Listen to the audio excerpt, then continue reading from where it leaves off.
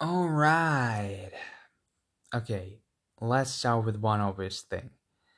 It's been a whole week since the last AEW Dynamite review, and I am truly sorry. I know that some of you people actually wanted to see me react and express my opinion about the show, and especially about one segment in particular. And I'm truly sorry that I'd been a lazy asshole who decided to review football instead of wrestling. I promise you the next AEW Dynamite review will come out as soon as I possibly can. So without further ado, let's start AEW Dynamite review slash my opinion. And it's been one of the most divisive episodes of Dynamite, maybe in the whole history of Dynamite, and mostly due to one segment. One segment only. And I thought it was an incredible episode of AEW Dynamite with great fighting, with great promo, and some storylines development. So, what else can you ask from this Dynamite episode? Well, how about a whole damn musical? Uh-huh. Well, let's not jump ahead and start with the first match of the night, Wardlow versus Jungle Boy. And a lot of people, me included, were very excited for this match because, well, you have two very good, even great wrestlers who are able to perform at the very top of their game and have already proved that they are capable of doing some incredible work in AEW. Jungle Boy with his multiple feuds, especially one with MJF, and Wardlow with his match against Cody and some Dynamite slash Dark matches. And it was a great 8-minute match with a simple story of a smaller guy versus a slightly bigger guy. But this one didn't win especially as a lot of people thought it will. Because a lot of people thought that, Jungle Boy is more established and he'll have some more offense time, or at the very least, he'll have some fiery comeback moves and it will last at least a couple of minutes. Well, in reality, it was about 2 minutes in total. It all started with clear dominance of Wardlow and some brain work from Jungle Boy because he realized that he cannot go one-on-one, face-to-face with Wardlow and expect to win physically. So he decided to use his speed, and it worked for about 10 seconds. And after this, Wardlow completely dominated Jungle Boy.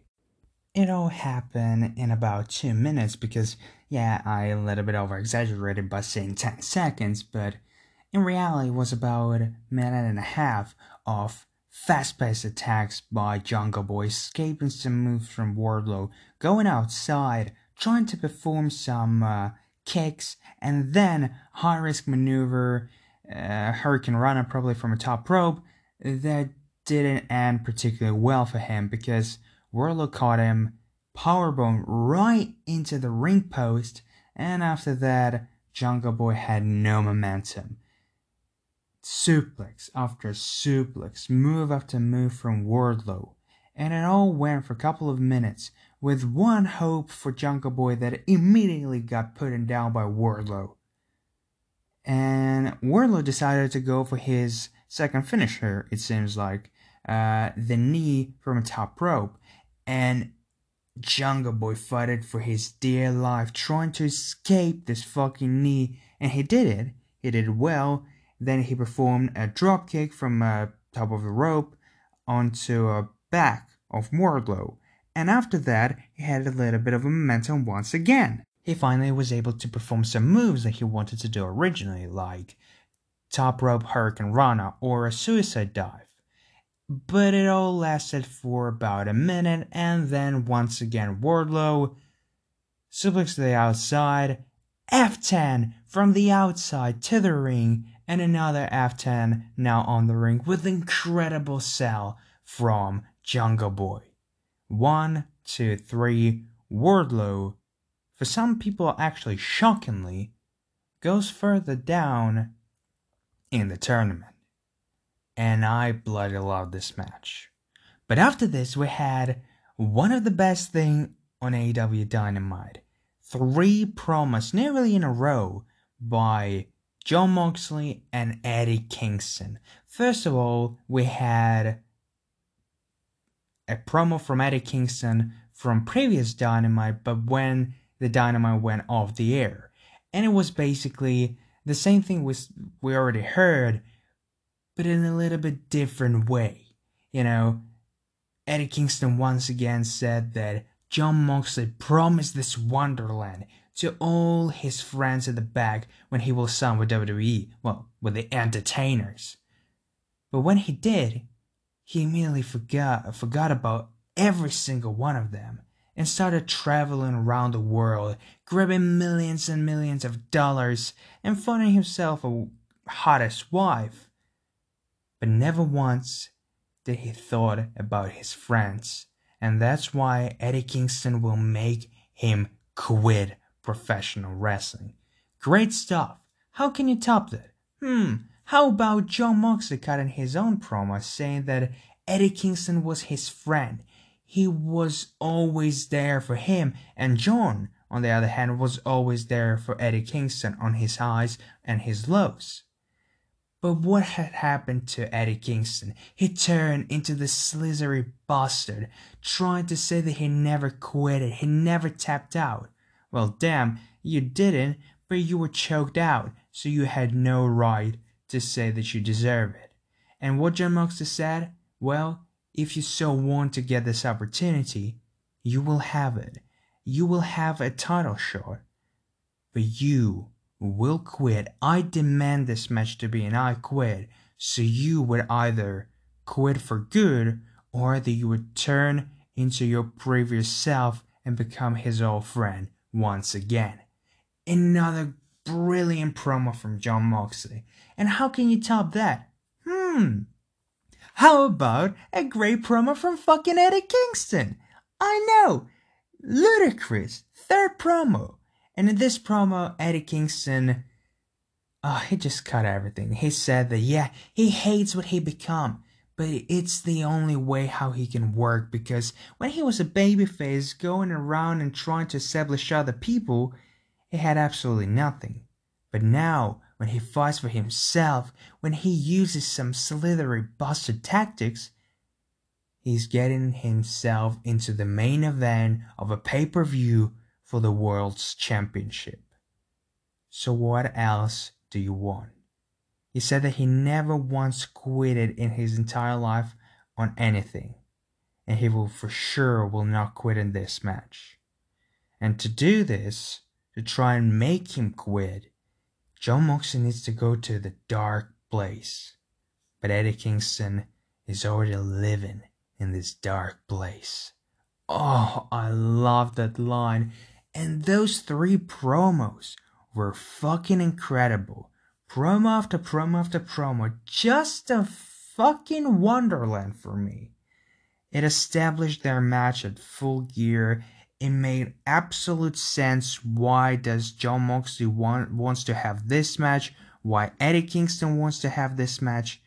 And how far will they go to actually become a champion or to retain for one reason or another? Brilliant stuff. After that, we had one of the most talk-worthy moments of this Dynamite, and it was Kenny Omega versus Sonny Kiss. Unfortunately, it was not Joey Janela because he was originally scheduled to be his opponent, but due to him fighting in the other promotion where his opponent had actually tested positive for COVID, he needed to be pulled out as well, just for precautions matter. And it was a right move, and we had a Sonny Kiss versus Kenny Omega match. And nobody really expected anything from this match. Probably like 5-minute squash match for Kenny Omega. It doesn't matter whether it be Joey Janela or Sonny Kiss. But instead, straight away from this entrance of Kenny Omega, we got something special. it was a little bit adding sexy dances, with Bruce swiping the floor. You can say cleaning the floor.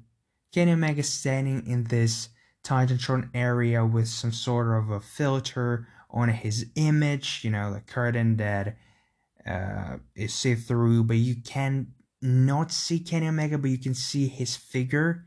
It looked very dope, and some added music to his original theme song that lasted for about 20 to 30 seconds. And then he came out being cocky as the cleaner. He shook the hand of Sonny Kiss as of waiting for a great match and showing respect. Just waiting around for a couple of seconds.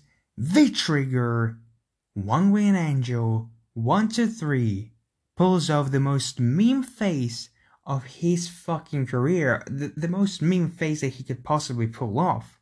And then, after the match, he picks up Sonny Kiss and shakes his hand like it was a 60-minute classic with a kata or some shit like this, playing more on his delusional side, but also pushing down this heel persona, this cleaner persona right in our throats, and I absolutely love it. We're adding something new to the already established cleaner image and already established face Kenny Omega, and this something is his delusionist, because he doesn't understand that he does something wrong. Well, he had a match against Sonny Kiss, and I'm just showing my respect. And like before that, we had his little heel turns all of a sudden, like attacking Marcus Stunt after the match already, was finished. He doesn't see this as something wrong. He just thinks this is something that he necessarily needs to do just to win the match or to establish himself, and I absolutely love it. After this, we had one of the most, well, let's be honest, the most anticipated thing on this show. Rey Fenix versus Pentagon Jr. It wasn't unfortunately their best match that they had between each other, but it was damn good. And one of the reasons why this match wasn't as good is because of Rey Fenix's injury. Unfortunately, it was more serious than any one of us could have expect or hope it would be, because, little spoiler, he won his match, but unfortunately he was already pulled off after his next week match versus Kenny Omega. Well, basically tomorrow's match. But don't think that this match was shit or just meh only because of the injury. No.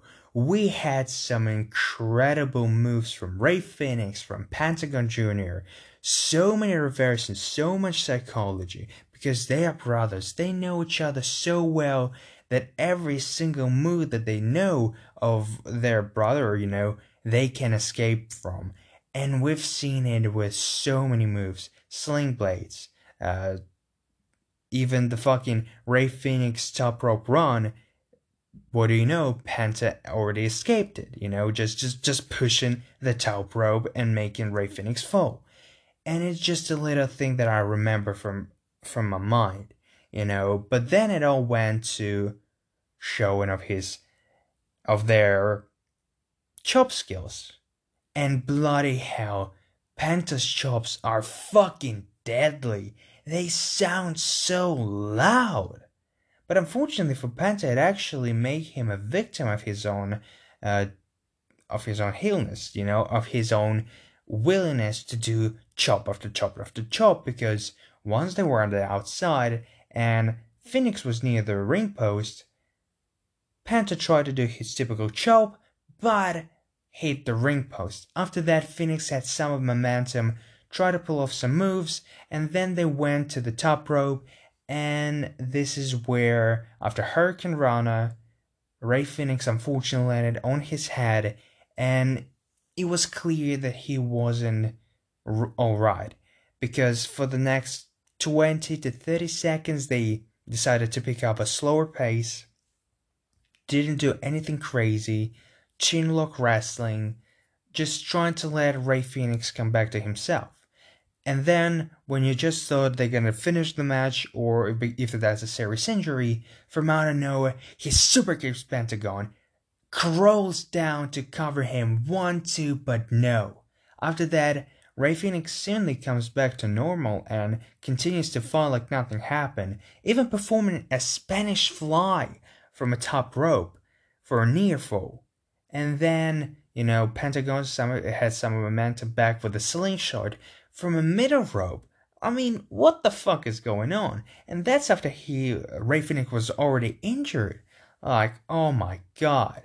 And after he got injured, we actually saw one of the most incredible moves I've seen in God knows how long. It was a powerbomb, like a pop-up powerbomb that Kevin Owens does, but it was a little bit adjusted by Rey Fenix jumping, making a whole fucking flip, and then Penta just throwing him down at the ring. It was near fucking perfect move. Actually, it was a perfect move. I lost my fucking mind when I saw it. I jumped out of my bed, just so you understand how cool it was. But at the end, Rey Fenix picked up a victory after Pentagon became more and more concerned. It was the story of the match after the injury, the legitimate injury, that Pentagon played more as a big brother rather than as a competitor to go further in the tournament. He decided to check on his brother, and then he decided to perform some sort of move that we never will find out what it was. Rey Fenix counters it into a roll-up, 1-3. Fenix is victorious. It was a great match with great psychology. Unfortunate injury that I already said didn't allow Rey Fenix to go further and fight against Kenny Omega next week on AEW Dynamite. But we had a logical explanation on Dark or just on social media with Eddie Kingston saying that you are injured and you pulled off an incredible fight, but it's not about one fight, it's about winning a war, and you won your fight, but now it's time for a family to win a war. So when Eddie Kingston will win the championship and when will Pentagon win the tournament, he will defend his title against his best friend. Unfortunately, Rey Fenix wasn't so much sold for this idea, but I guess he will understand it down the line. Again, once I said, unfortunate thing that has happened once again with Rey Fenix, who's already suffered some injuries that nearly pull him off out of Double or Nothing, because he got it like a week before, 2 weeks before their casino chip battle royal, whatever the name of this shit was, like a Money in the Bank thing. And a lot of people were disappointed because it was his opportunity to shine in this type of match with ladders and high-risk maneuvers, but unfortunately, he got injured and he needed to limit himself. Same happens now. Again, incredible opportunity. Fight against Kenny Omega. So we will not see Pentagon versus Kenny Omega rematch. We can save it on down the line, but we can have Rey Fenix versus Kenny Omega. Doubtably, even more excited thing because we haven't seen this match in AEW yet. But life is very, very fucking bitchy from time to time, and sometimes you need to go by their life's rules. And if you're injured, it's a precautionary measure for you to stay out of fighting, even though he said later on that he felt fine, as reports are saying he felt fine, but the doctor said he couldn't fight anymore. Well, it's unfortunate, but we're gonna have Pentagon versus Kenny Omega next week, so I'm not against it by any fucking means. Then we had the last match of the tournament for this week. Hangman Page versus Colt Cabana. And I would assume that not a lot of people were very excited about this match because, yeah, Colt is a veteran, and yeah, Hangman Page is fucking awesome, but nobody really wants to see this, right? But they turned it all around because it was a collision of styles of Hangman Page's badass moves and Colt Cabana's veteran mindset and his typical maneuvers. It was a hard-hitting match, which I didn't really expect. I don't know what I expected from this match, but it really surpassed all of my expectations. With some great maneuvers for Hangman Page, but most surprisingly with Colt Cabana outsmarting Hangman Page from time to time and actually taking control of the match more than I ever expected him to do. And all of that escalated into the final segment, which was fucking brilliant. I don't know how many times I already praised this fucking show, and I may assume you're already fucking sick of this, but I would just say that the finishing to this match was great. With Colt Cabana escaping, or every single time to outsmart Hangman Adam Page and escape Backshot Lariat, he actually tried to perform his own finisher, got it, but couldn't pick up a victory. Then he decided to go for it again, couldn't hit it. Then Hangman Page went for Buckshot Lariat again, couldn't hit it once again. Some moves, Buckshot Lariat attempt once again, but wait! Hangman Page actually fakes it, allowing Colt Cabana to think that, he escaped Buckshot Lariat again, and then boom! Got knocked out by Buckshot Lariat. 1-3, Hangman Page is victorious. Even though I didn't say a lot about this match, I really thought it was great. It showed Colt Cabana in a more of a needing character, of a character that needs this victory, and because of this he needed to go for some out of character moves like the jump on the outside from the apron that he hit well, but as commentators said, it wasn't his typical self. It looked like he was desperate to prove himself to the Dark Order that he's actually not a loser. And for Hangman Page, it was a test of his mind and physical abilities because he got himself in a very hard-hitting match that not a lot of us expect this. After the match, Dark Order came out and it seemed like they either gonna attack Hangman Page or Colt Cabana because, well, they were very unhappy with Colt lately, but instead they picked him up and went back with him. And it can mean a couple of things. But in my opinion, it was to show Hangman Page that even though Dark Order didn't approve what Colt Cabana did since All Out basically, after losing that 6-man tag, they're still there for him even at his lowest of them all after losing at the tournament. What about you, Hangman? You won, but there is no one there to celebrate with you. I think that's what this meant, and if it is, I love it. If it's not, it's still, I think, interesting to see how they're gonna describe it. But here it is. Everyone been waiting for this segment. I guess I need to say something about it as well, right? Even though, what else can you say about this? Le Dîner Debonair. Chris Jericho and MJF met up for a dinner, for a steak. And at first I was like, what the fuck? It's not a restaurant, it's just some sort of a fucking backstage area. You're not even fucking trying, but then it all made sense.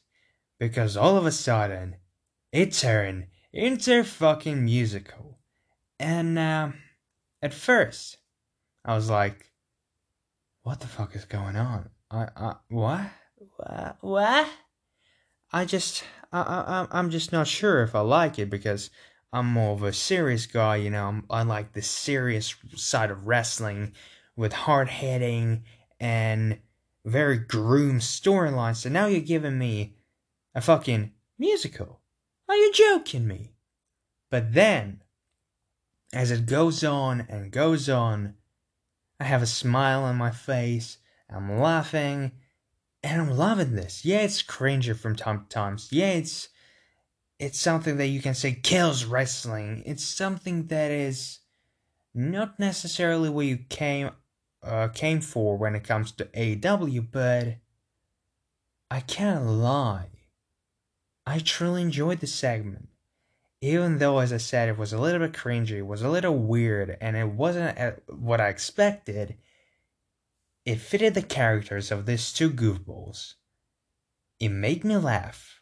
It made me smile.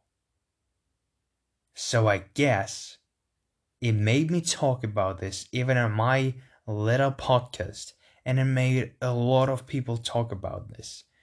So it accomplished every single goal that they had.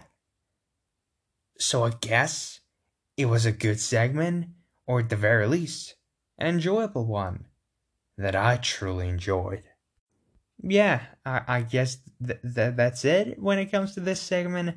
Maybe I disappointed some of you who actually been waiting for me to talk about this segment and say how rubbish it was or how great it was, but I'm just gonna keep it short. I enjoyed it. And that's more than you need to say, you know? What more? What more do you need?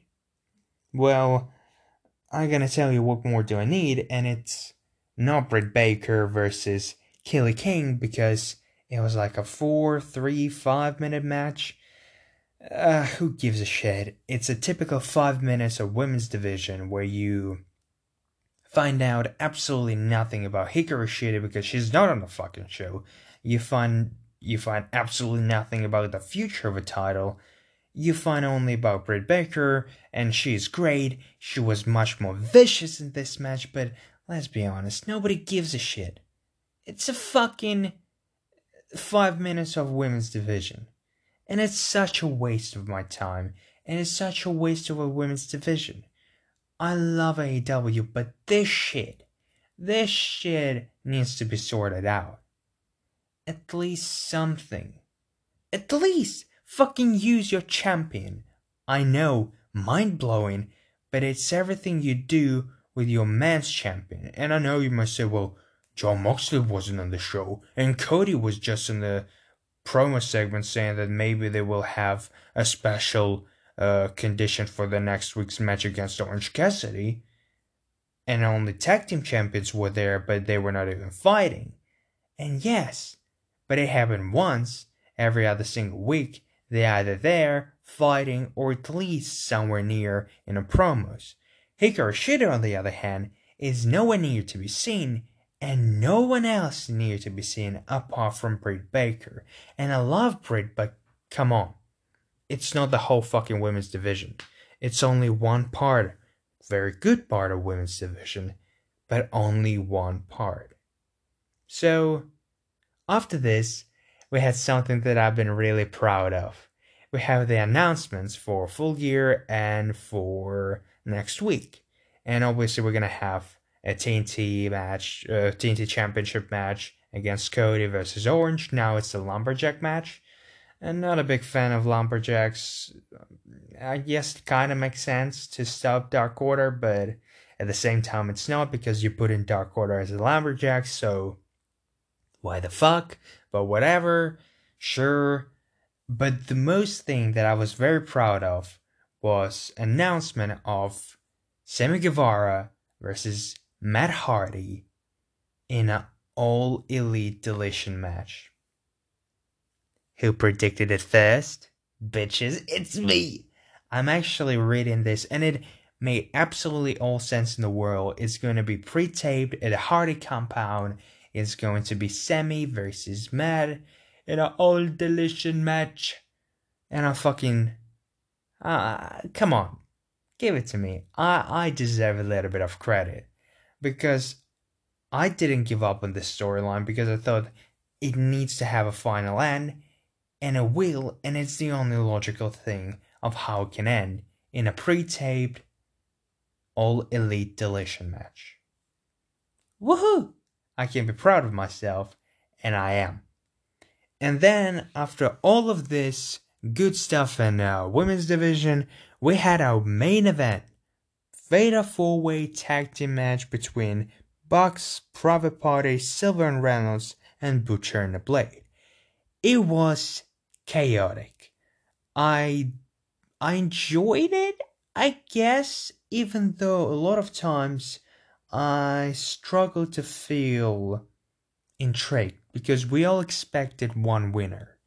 And I'm not a fan of the fact that FTR versus Young Bucks is happening just because of one fucking lottery happened and now they are there even though you have fucking rankings. Like, use them. You used rankings properly in Jon Moxley's storyline. He beated everyone in top 5, 6 of AEW rankings, and he demanded Eddie Kingston to fight against him for the world title. Here, instead of using the rankings that I can say you have, you use a fucking lottery. I'm really disappointed with the previous week's segment and with the fact of completely forgetting about the rankings. I'm pretty sure I didn't rant about this last week, so I'm doing it right now.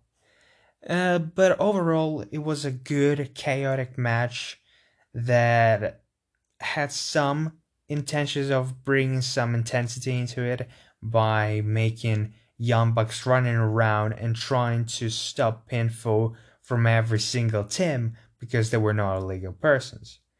But the best thing of this match was, once again, Silva and Reynolds. Their fucking comeback, the hot tag that they have is fucking incredible with stunner and suplex and just fast-paced punches. And I really hope that they will win, or when the match just started, I hope it's going to be Butcher and the Blade, because yeah, it's a heel versus heel dynamic, but at least it will give some time to Bucks to form more their characters, their badass bad guys character, and allow them to make their match at Revolution 1 year after they had undoubtedly the best tag team match ever, try and, overdo this on the next Revolution pay-per-view, but it didn't happen. Bucks won, and after the match, Cash Wheeler and Dax Howard attack Young Bucks. Well, actually, they wanted to give them the beer, but Bucks refused, and the Mr. Man attacked them from behind, and I was like, it's Shawn Spears. It's gotta be Shawn Spears, 4 Horsemen, all this bullshit. But he's not as muscular.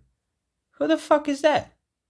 It's Tyler Blanchard. I wasn't disappointed, but it really surprised me that he can still pull off those moves, seemingly, the pile driver from a top rope and punches with a chair and a jump on a chair. It was good, Charlie looks in a great form. He walks around with such ease, and I really thought there was, 20, 30-year-old wrestler, but instead, it was a 60-year-old jacked old man. And you know what? All credits go to him. But overall,